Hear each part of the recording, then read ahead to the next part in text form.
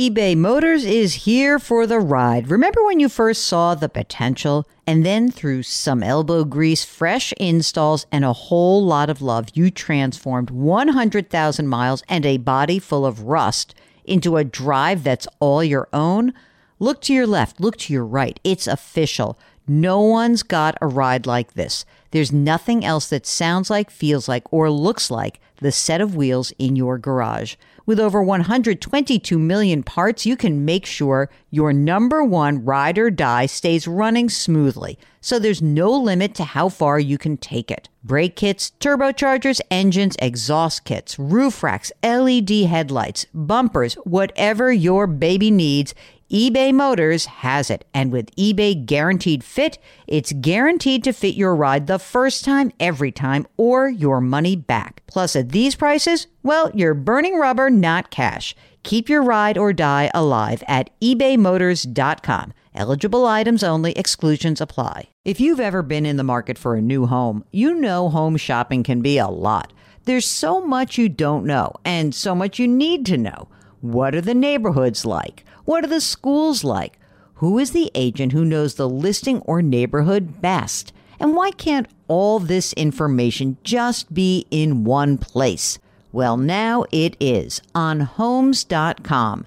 They've got everything you need to know about the listing itself. But even better, they've got comprehensive neighborhood guides and detailed reports about local schools. And their agent directory helps you see the agent's current listings and sales history. Homes.com collaboration tools make it easier than ever to share all this information with your family. It's a whole cul-de-sac of home shopping information, all at your fingertips. Homes.com. We've done your homework. Welcome to the Jill on Money podcast. It is Friday, May 28th. Happy birthday, Uncle Lou. It's also one of my ex's birthdays today, but you know, I have such bad relationships with my exes that I would not wish this person a happy birthday. I don't want to actively engage. You know what I mean? Are you actively engaged with any of your exes, Mark? Do you ever hear from them like every so often? Does someone come popping up and be like, hey, how you doing? But it's not a big deal for your spouse. All right. He says, she knows it's fine. Why do I ask that? Because we're going to be having some pretty awesome conversations this weekend. Get ready for a 3-day interview special for the long holiday weekend. It's going to be fantastic. That's all I can tell you. It was probably one of my top 5 interviews that I've conducted in my career, in this career, because I love this person so much. So you'll hear about it tomorrow morning. For now, let us do what we do best, which is answer your financial questions. Let us know what's on your mind. Just send us an email. It's askjill@jillonmoney.com. If you are on our website because you are maybe making sure that you subscribe to our podcast or you want to sign up for our free weekly newsletter, whatever, if you're on the website for any reason, just hit the contact button. We will get you. Bruce writes, I just listened to your Friday, May 21st episode of Jill on Money, and I heard the listener's question who is weighing 4-year college versus community college. All right, here comes Bruce, because Bruce says, I work at a community college, and I serve many students who are at 4-year colleges and universities, but take community college core classes here and there to save money. That's such a great idea.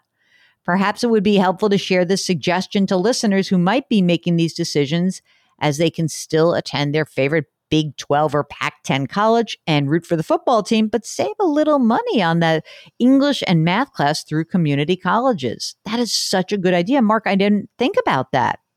Now, the thing is, Bruce writes, they need to make sure with their 4-year schools that the courses are transferable, of course, but my school where I work has these arrangements with essentially all 4-year colleges in our region. Bruce, great comment. Thank you so much. I love that. That's a great strategy. You think you got to I got to take calculus. I'll tell you something. Wherever you're taking calculus at your regular school, it's still boring. I mean, except for math nerds like me, which I loved. Mark thinks it's hard to convince the student. What about if you took it over the summer? Could be a possibility. I don't know. Paul writes, I'm 62 years old. I have a River Source multi-index universal insurance life policy. I currently pay $235 a month for a $350,000 death benefit. Cash value, including the surrender charge. So, basically, if you get rid of a policy before a certain time, sometimes you have to pay a fee. That's called a surrender charge. Here for Paul, he's got $52,600. That's what's in the policy. Recently received notification that the $235 monthly premium with an interest rate of 5.28% is projected to terminate earlier than the policy allows in 2052. Oh boy. One option, increase the premium to $330. Should I increase the premium, look for another policy, cash out the $52,000? Appreciate your feedback. Well, let me ask you a very important question here, Paul. Do you need life insurance? That's the one question that is not actually addressed here. So I need to know who's relying on your income or for your life, because this is a policy that stays in place for the whole life that you are, with us. Or is this for some other reason? Is it to provide liquidity in your estate? Is it to help some other members of your family? In general, I'm inclined to, if you don't need insurance, to get rid of the policy and grab that cash value. But we need to know what it is this is insuring for. And if you don't need insurance, don't have insurance. Okay? By the way, sometimes insurance cash values, when you just blow out of the policy, sometimes there's a tax event. So we want to make sure of that.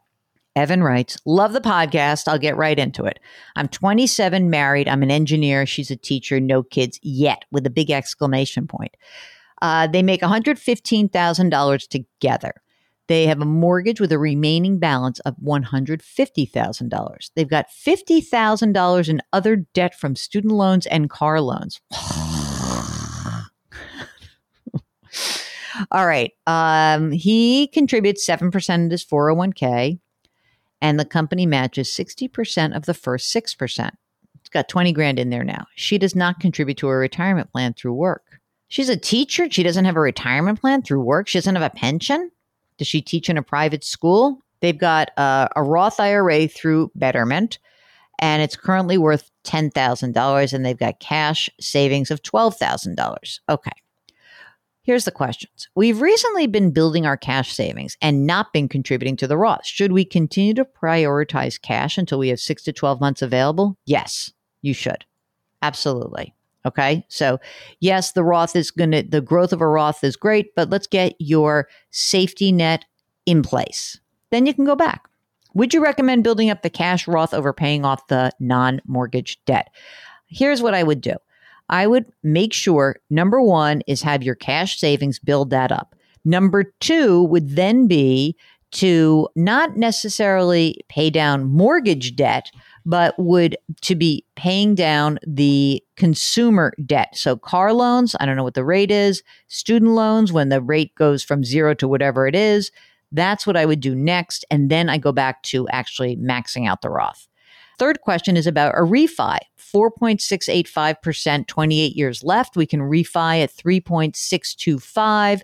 Should we consider spending cash savings now or add points? We'd save money over the life of the loan. Forget about the life of the loan.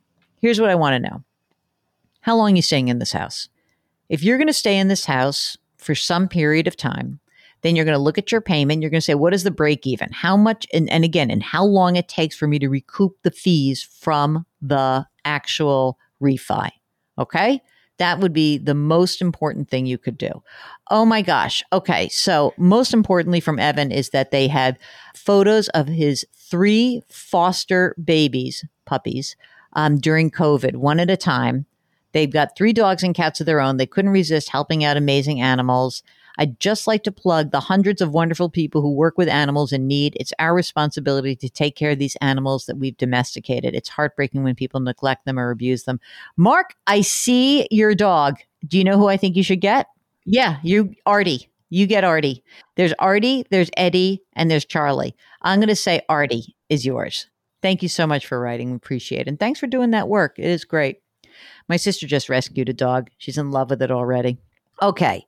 Here is a question from Bill. He says, I'm overweight in a single stock. This happens. I know. It does happen. Let me give you the digits here. He overweighted Domino's stock. It's up 2,200% since he started buying it in 2007. It now makes up 20% or more of my portfolio. I'm looking at reducing my exposure, but I will end up taking a 5-figure capital gain. Is there an easy way to settle this with federal and state tax authorities? What do you mean? You think you're going to negotiate with them? Let me tell you what I'm willing to pay. I'm willing to pay. Okay. First time taking a large capital gain, anticipate doing more this year. Well, look, the highest capital gains rate that you could potentially pay would be if you were making more than $500,000. I don't know if you're single or not, but if you're single, it's over $445,000.